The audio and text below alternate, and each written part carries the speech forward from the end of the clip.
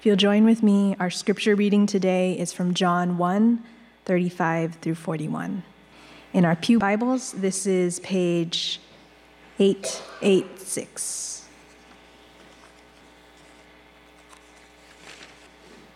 The next day again, John was standing with two of his disciples, and he looked at Jesus as he walked by and said, "Behold, the Lamb of God."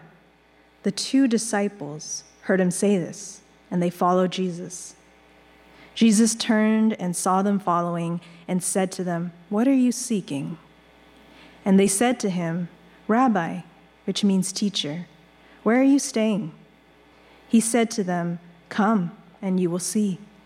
So they came and saw where he was staying, and they stayed with him that day, for it was about the 10th hour. One of the two who heard John speak and followed Jesus was Andrew, Simon Peter's brother. He first found his own brother Simon and said to him, "We have found the Messiah," which means Christ. This is the word of the Lord.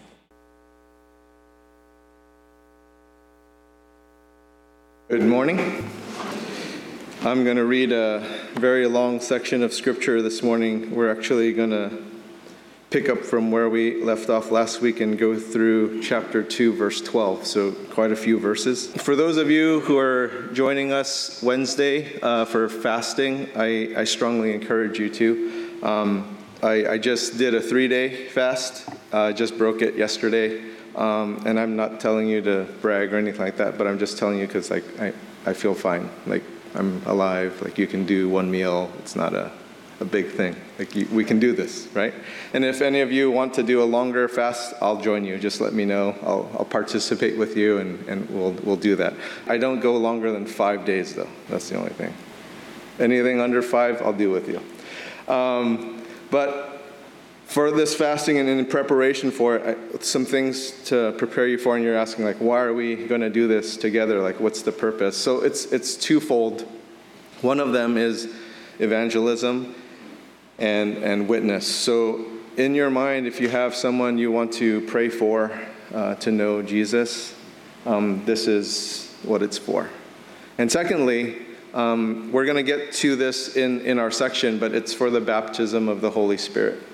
Because this is not going to be done through our own flesh. This is going to be done through the Spirit. And I'll go into more detail about that as we go through the message today. But those two things. So keep that in mind, someone to pray for, even if it's yourself, if you're just having some self-doubt or your faith is in crisis or something like that, or a specific person or persons in your family. And then the other part is the baptism of the Holy Spirit, that our church would be baptized with the Spirit so that we are not going out doing this work out of our flesh, but it is of the Spirit. Starting in verse 19, going through 51, so keep awake, please. And then we're going to go into chapter 2 through verse 12. There's a reason to the madness, and the reason is this. I'm trying to take a week snippet of this whole time, and so this is a week in the life of Jesus when he is starting his ministry. So that's why we're going to verse 12, because it's 7 days long. So that's why. So here we go. And this is the testimony of John, when the Jews sent priests and Levites from Jerusalem to ask him, "Who are you?" He confessed and did not deny, but confessed, "I am not the Christ."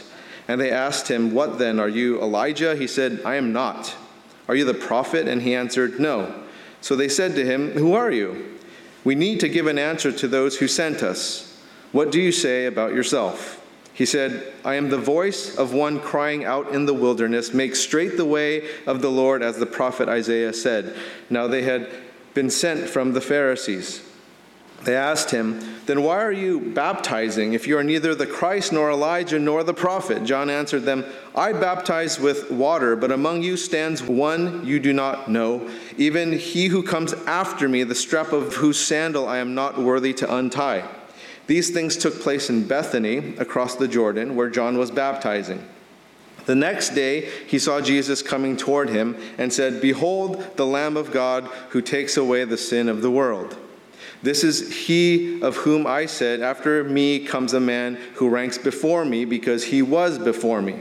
I myself did not know him, but for this purpose I came baptizing with water, that he might be revealed to Israel. And John bore witness, I saw the Spirit descend from heaven like a dove, and it remained on him.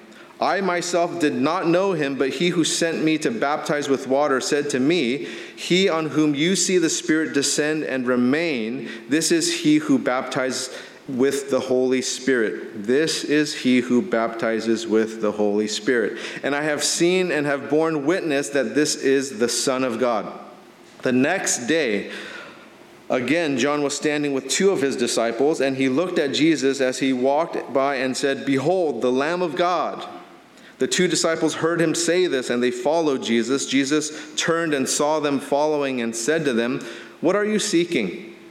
And they said to him, Rabbi, which means teacher, where are you staying? He said to them, Come and you will see. So they came and saw where he was staying, and they stayed with him that day, for it was about the 10th hour. One of the two who heard John speak and followed Jesus was Andrew, Simon Peter's brother. He found his own brother Simon and said to him, We have found the Messiah, which means Christ. He brought him to Jesus. Jesus looked at him and said, You are Simon, the son of John. You shall be called Cephas, which means Peter. The next day, Jesus decided to go to Galilee. He found Philip and said to him, Follow me. Now Philip was from Bethsaida, the city of Andrew and Peter. Philip found Nathanael and said to him, We have found him of whom Moses in the law and also of the prophets wrote, Jesus of Nazareth, the son of Joseph. Nathanael said to him, Can anything good come out of Nazareth? Philip said to him, Come and see. Jesus saw Nathanael coming toward him and said of him, Behold, an Israelite indeed, in him whom there is no deceit. Nathanael said to him, How do you know me? Jesus answered him, Before Philip called you, when you were under the fig tree, I saw you. Nathanael answered him, Rabbi, you are the Son of God. You are the King of Israel. Jesus answered him, Because I said to you, I saw you under the fig tree, do you believe? You will see greater things than these. And he said to him, Truly, truly, I say to you, you will see heaven opened and the angels of God ascending and descending on the Son of Man. On the third day, there was a wedding at Cana in Galilee, and the mother of Jesus was there. Jesus was also invited to the wedding with his disciples. When the wine ran out, the mother of Jesus said to him, They have no wine. And Jesus said to her, Woman, what does this have to do with me? My hour has not yet come. His mother said to the servants, Do whatever he tells you. Now there were 6 stone water jars there for the Jewish rites of purification, each holding 20 or 30 gallons. Jesus said to the servants, Fill the jars with water, and they filled them up to the brim. And he said to them, Now draw some and take it to the master of the feast. So they took it. When the master of the feast tasted the water, now become wine, and did not know where it came from, though the servants who had drawn the water knew, the master of the feast called the bridegroom and said to him, Everyone serves the good wine first, and when people have drunk freely, then the poor wine, but you have kept the good wine until now. This, the first of his signs, Jesus did at Cana in Galilee and manifested his glory, and his disciples believed in him. After this, he went down to Capernaum with his mother and his brothers and his disciples, and they stayed there for a few days. Everyone's still awake. Good.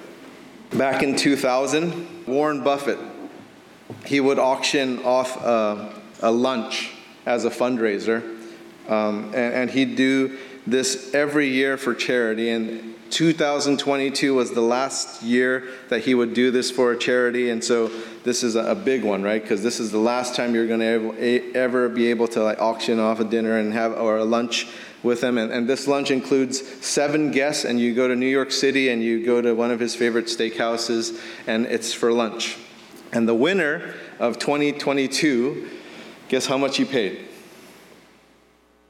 $19 million to have lunch with Warren Buffett with 7 other buddies.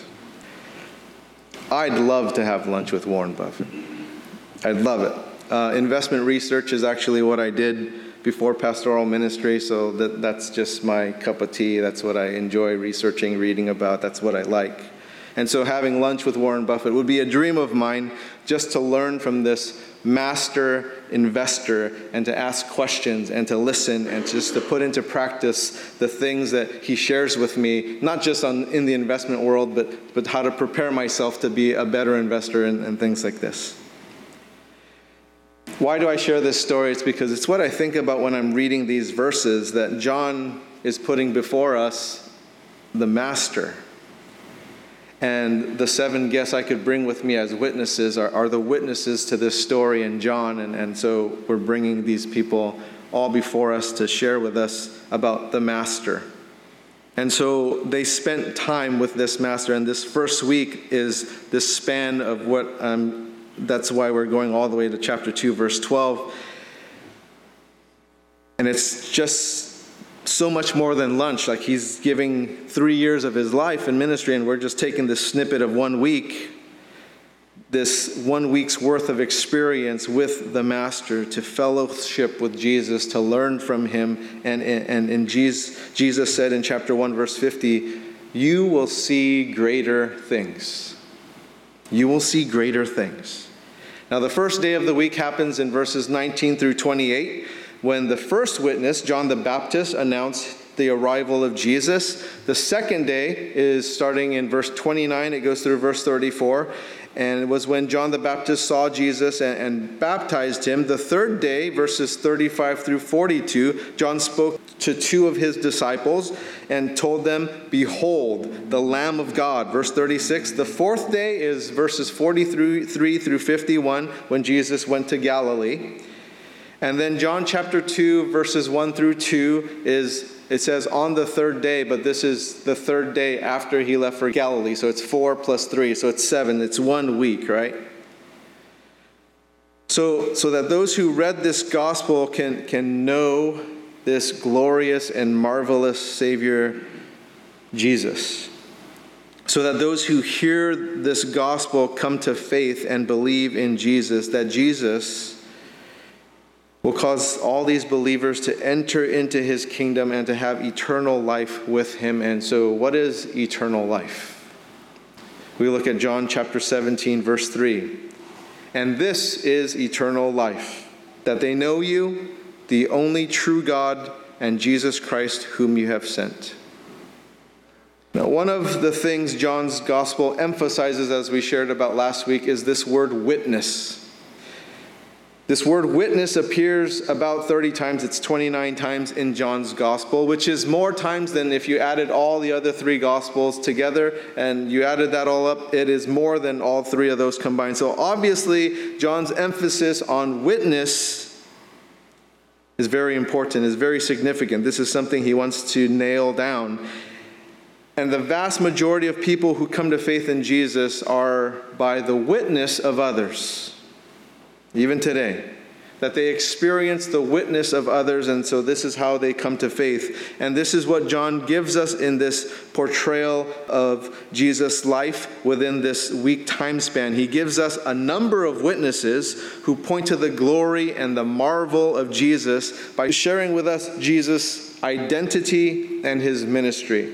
And the point of all of this is for us to see Jesus' glory. John chapter 1, verse 14, "And the Word became flesh and dwelt among us, and we have seen his glory, glory as of the only Son from the Father, full of grace and truth."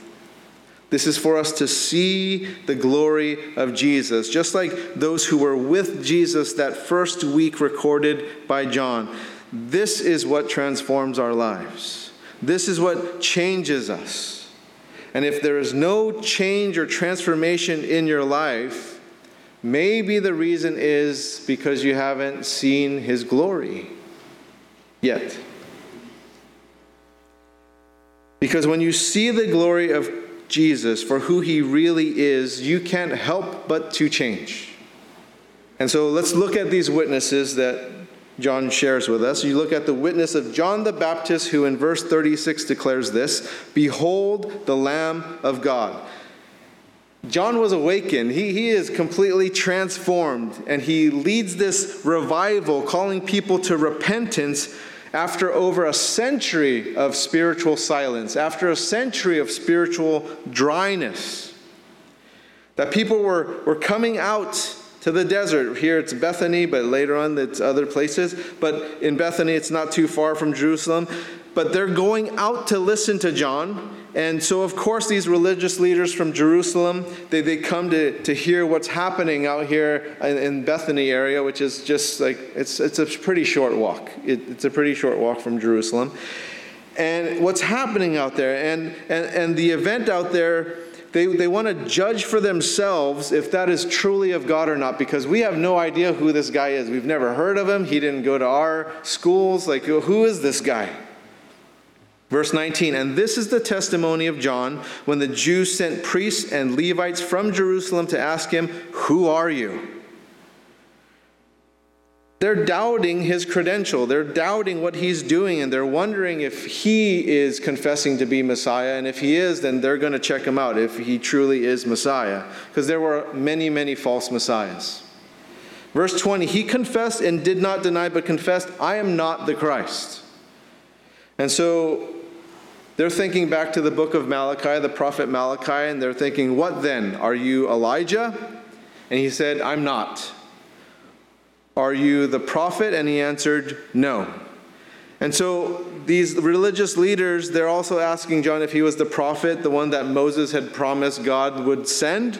And so they said to him, who are you? Verse 22, we need to give an answer to those who sent us. What do you say about yourself? Then they're like, well, who are you then? Like, why are you doing all of this? What is all of this stuff that you're doing? Verse 23, he said, I am the voice of one crying out in the wilderness, make straight the way of the Lord, as the prophet Isaiah said. And so this is referring to Isaiah 40, where the prophet Isaiah prophesies about the return of God's people from this exile, from this silence where they haven't heard from God in a while, and this new exodus of people coming to this glorious faith in Jesus Christ. And what John quoted was from Isaiah 40, verse 3. A voice cries, in the wilderness, prepare the way of the Lord, make straight in the desert a highway for our God. And so John is pointing them to Messiah, Jesus, and he does this in chapter 1, verse 29. The next day he saw Jesus coming toward him and said, behold, the Lamb of God who takes away the sin of the world. Now, what does that phrase mean? Because for a lot of people, they're just thinking like, I don't care about that. As you heard in that Alpha video, no one said that about God or is looking for that. They're looking for love or connection or all these different things, but this doesn't come up. So what does this even mean? Because obviously people in that context are like, behold the Lamb of God who takes the sin of the world. Like, okay, so what? We have to go back to the original hearers of this word and what it means to them so that we can bring that to the modern day. And so this declaration, what did it mean to the people who heard John say this? Well, then you have to go back to Genesis 22. And you have to go back to the story of Abraham and Isaac. And you remember when Isaac was instructed to sacrifice Isaac. Let me read it for you. Genesis 22, I'm not going to read the entire thing, but starting in verse 2, he said, take your son, your only son Isaac, whom you love, and go to the land of Moriah and offer him there as a burnt offering on one of the mountains of which I shall tell you. So Abraham rose early in the morning, saddled his donkey, and took 2 of his young men with him and his son Isaac. And he cut the wood for the burnt offering and arose and went to the place of which God had told him. Then Abraham said to his young men, stay here with the donkey. I and the boy will go over there and worship and come back to you again. And Abraham took the wood of the burnt offering and laid it on Isaac his son, and he took in his hand the fire and the knife, so they went both of them together. And Isaac said to his father Abraham, my father. And he said, here I am, my son. He said, behold the fire and the wood, but where is the lamb for a burnt offering? Abraham said, God will provide for himself the lamb for a burnt offering, my son. So they went both of them together. When they came to the place of which God had told him, Abraham built the altar there and laid the wood in order and bound Isaac his son and laid him on the altar on top of the wood. Then Abraham reached out his hand and took the knife to slaughter his son. But the angel of the Lord called to him from heaven and said, Abraham, Abraham.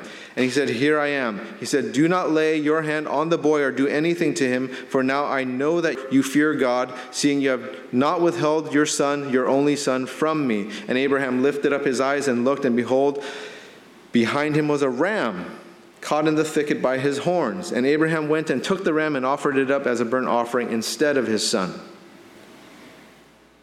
You have to keep that background in mind as John is saying, behold the Lamb of God who takes away the sin of the world. That God, even in Genesis 22, you read that and you're like, God didn't offer a lamb, he offered a ram.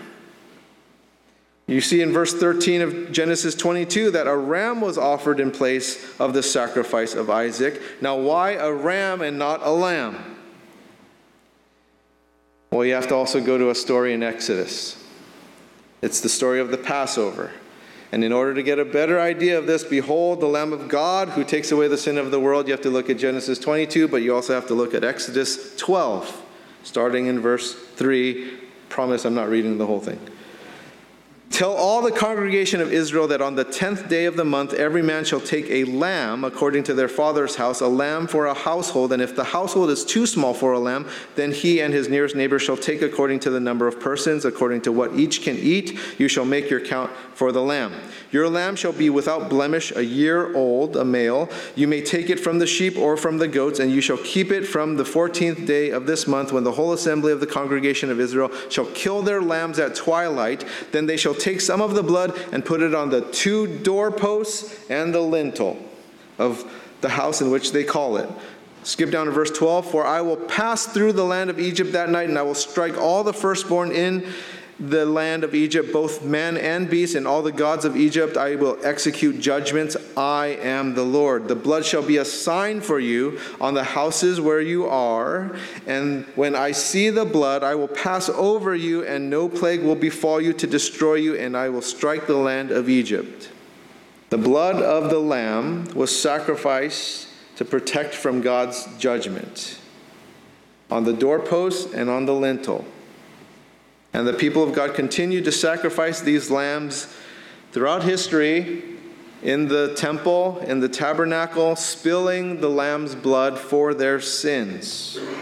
Now we go back to Isaiah now, the prophet Isaiah, who prophesied in chapter 53, verse 7, he was oppressed and he was afflicted, yet he opened not his mouth, like a lamb that is led to the slaughter, and like a sheep that before its shearers is silent, so he opened not his mouth. And Isaiah is prophesying about Jesus as the Lamb of God.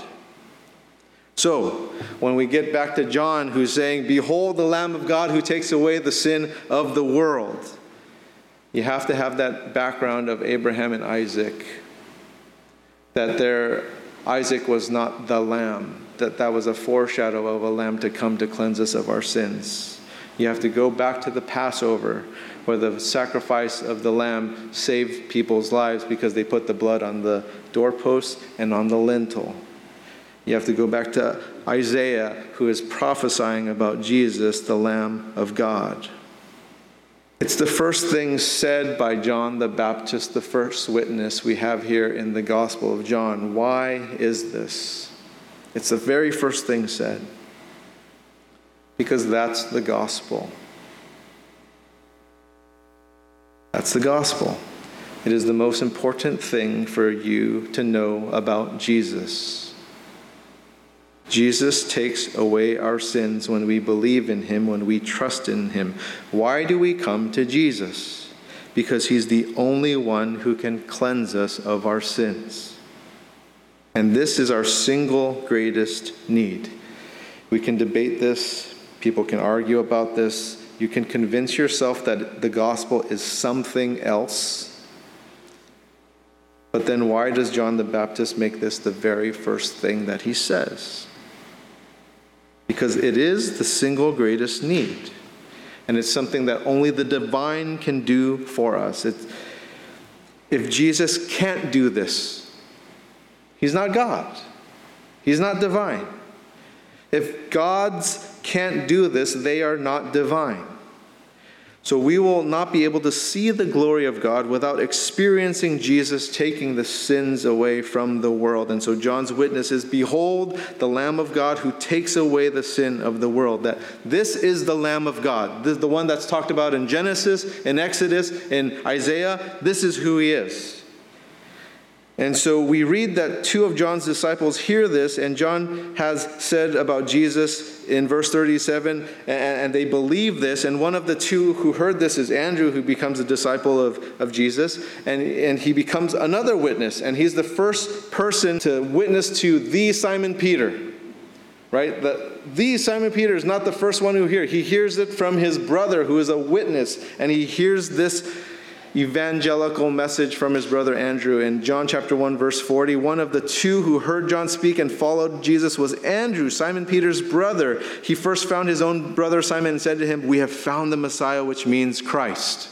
And so you're thinking like, okay, Christ, but what does that mean? What does Christ mean? Because Messiah is Christ in Hebrew, and Christ is Greek in Greek. And so, like, what's the English translation of Messiah and Christ then? Literally, in English, it means anointed one. Anointed one. And so we have Messiah, we have Christ, we have anointed one in English, and he is God's promised one, the one who God promised. And Andrew realized who Jesus is through all that was prophesied about him in the scriptures. He knows these scriptures, he knows Isaiah, he's hearing these things like, is that what that means? And Lamb of God, it automatically goes to the story of Abraham and Isaac. Lamb of God, it automatically goes to the Passover lamb. And all these things are flooding his mind like, that's him. It has to be him. The one prophesied in scriptures. And this is who John baptized. And John witnessed this. Verses 32 and 33, John bore witness. I saw the Spirit descend from heaven like a dove, and it remained on him. I myself did not know him, but he who sent me to baptize with water said to me, this is God who said to him, he on whom you see the Spirit descend and remain, this is he who baptizes with the Holy Spirit. Baptized with the Holy Spirit. And this is also what happened at Pentecost in Acts chapter 11. Jesus was baptized with the Holy Spirit, and this special anointing then launched Jesus into his ministry. This is where he was prepared to go out to ministry. Because before this, there's nothing recorded in terms of what he's done. The first miracle recorded is that wedding in Cana, where he changes the water into wine.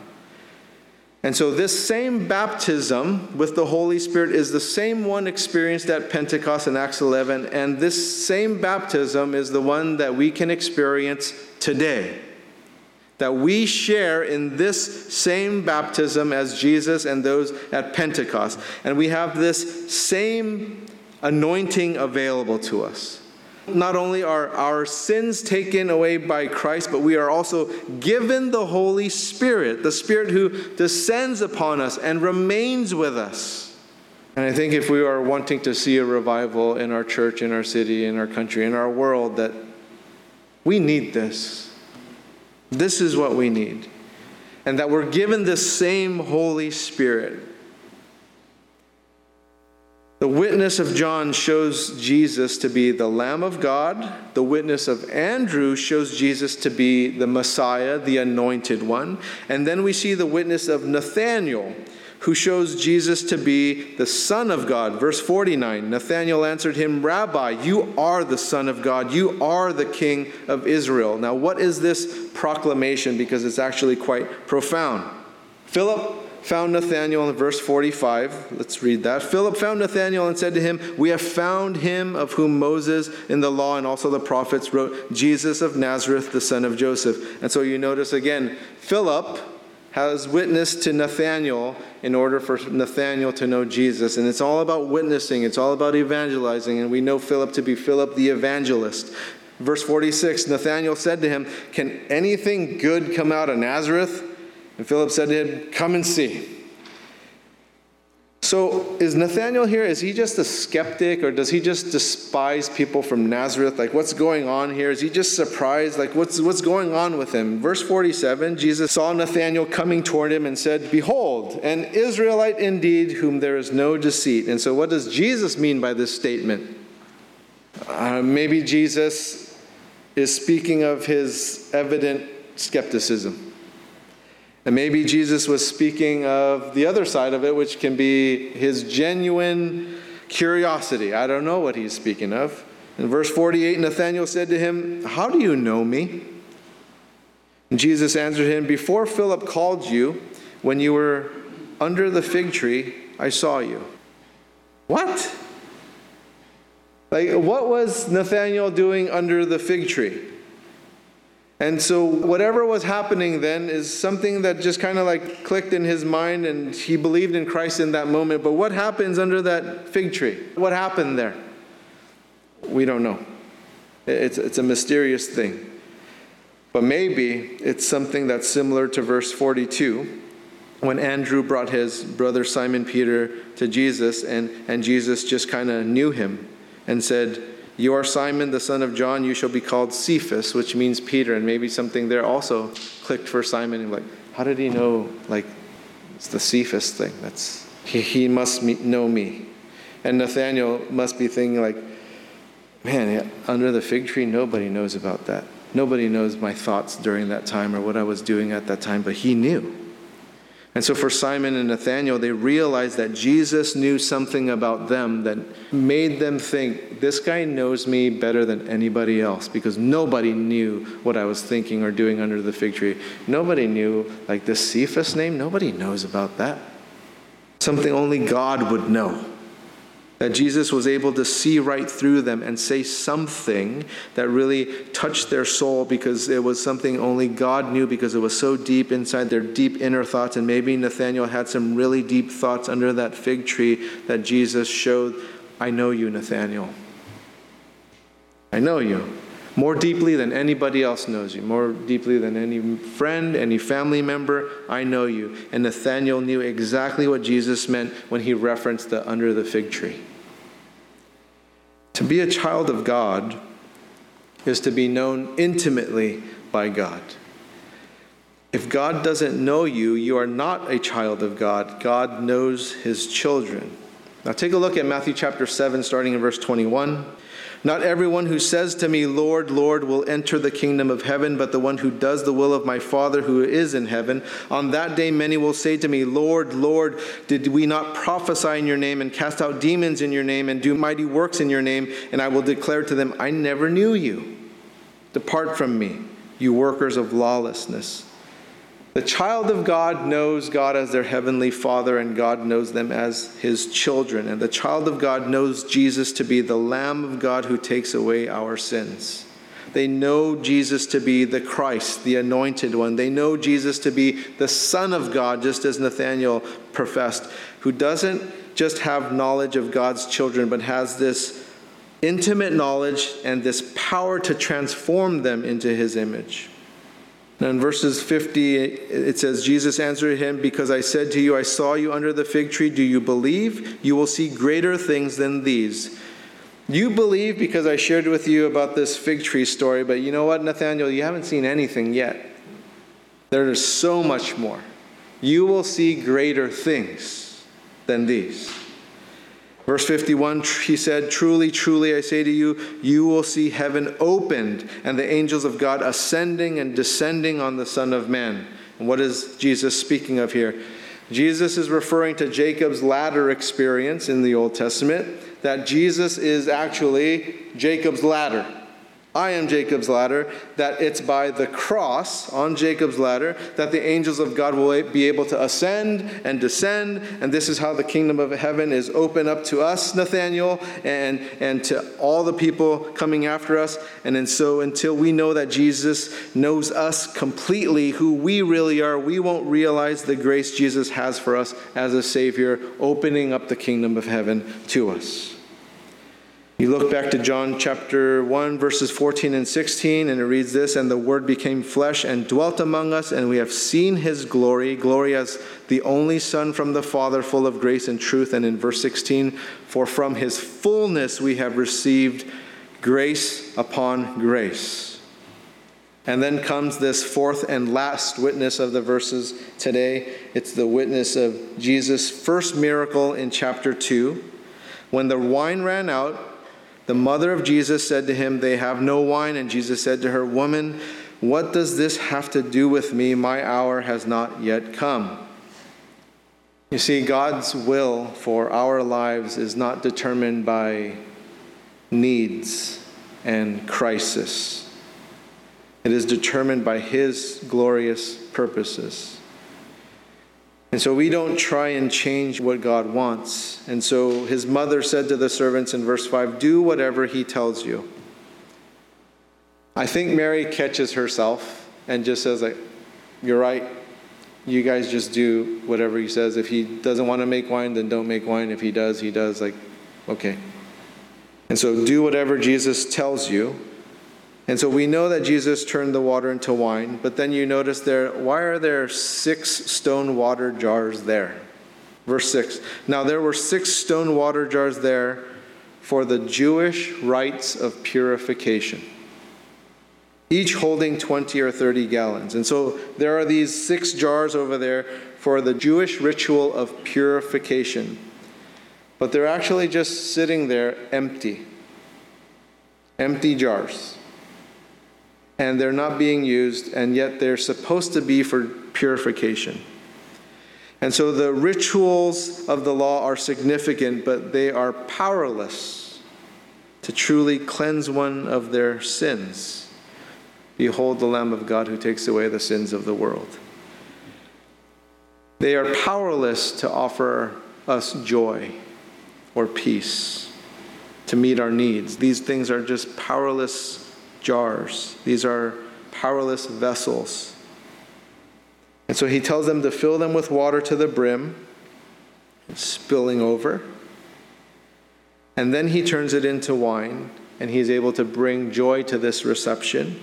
He's able to meet the needs of the newlyweds and the families who would otherwise face this huge social shame in the community because they didn't provide for the needs of this wedding feast. It would have been so embarrassing and so shameful for them. And so John's witness shows us our need for God, that the world fails us, but not Christ, that he is glorious. And so we go through all these witnesses in the week span, these 4 witnesses. And they are showing us the glory of God. And so the question for us this morning is, have you seen the glory of God? Do you know him to be the Lamb of God who takes away the sins of the world? Do you know him to be Christ? Do you know that he is the Son of God? Do you know that all these religious things that you do are powerless, that who you really need is Jesus Christ to transform you, and he is the one to bring joy and peace and deliver you from your needs, and that you don't face shame and you don't face all these social things that you think you're going to face, because he's going to stand before God and he's going to clear you of whatever you are accused of. Do you know who Christ is? He is your Savior, who is sufficient to gift us with joy and peace and every single need to his fullness. Grace upon grace, verses 14 and 16. Fullness and grace upon grace. That John is inviting us to receive the blessing of eternal life. We need to see the glory of Christ in order to have a relationship with Christ. Let us pray. God, sharing what you've done in a week in a span of 30, 40 minutes obviously doesn't do any justice to you whatsoever. But we ask, Lord, that you would baptize us with your Spirit, that we would be able to do more than we are capable of or able to in your name. Lord, would you empower us to be witnesses? We know Simon Peter so much better than Andrew, but without his brother Andrew, there is no Simon Peter. We know Nathanael to be a disciple, but there is no Nathanael the disciple without Philip sharing to Nathanael. And so we ask, Lord, that you would make us witnesses for your kingdom, that we would be one of these 4 witnesses to declare that you are the Lamb of God who takes away the sin of the world, that you are the Christ, that you are the Son of God, that you are the one who works miracles in people's lives. In Jesus' name, amen. If anyone is needing communion elements, just hold up your hand and we'll get that over to you. And if anyone is needing prayer, wanting prayer, Mike, who's one of our elders, is in the center pew, and he'd be honored to pray with you. This first element, symbolizing the broken body of Christ for us, that he, Jacob's ladder, is making way for us into the kingdom of God, broken right before going to the cross for us, and we take this in Jesus' name. The fruit of the vine, symbolizing the spilled blood of Christ, takes away the sins of the world. In Jesus' name. Lord Jesus, thank you for these elements, so simple yet so profound. And we ask, God, that you would work within us any of those inconsistencies in our life, which for all of us there are, that you would help us to walk in line with you. In Jesus' name, amen.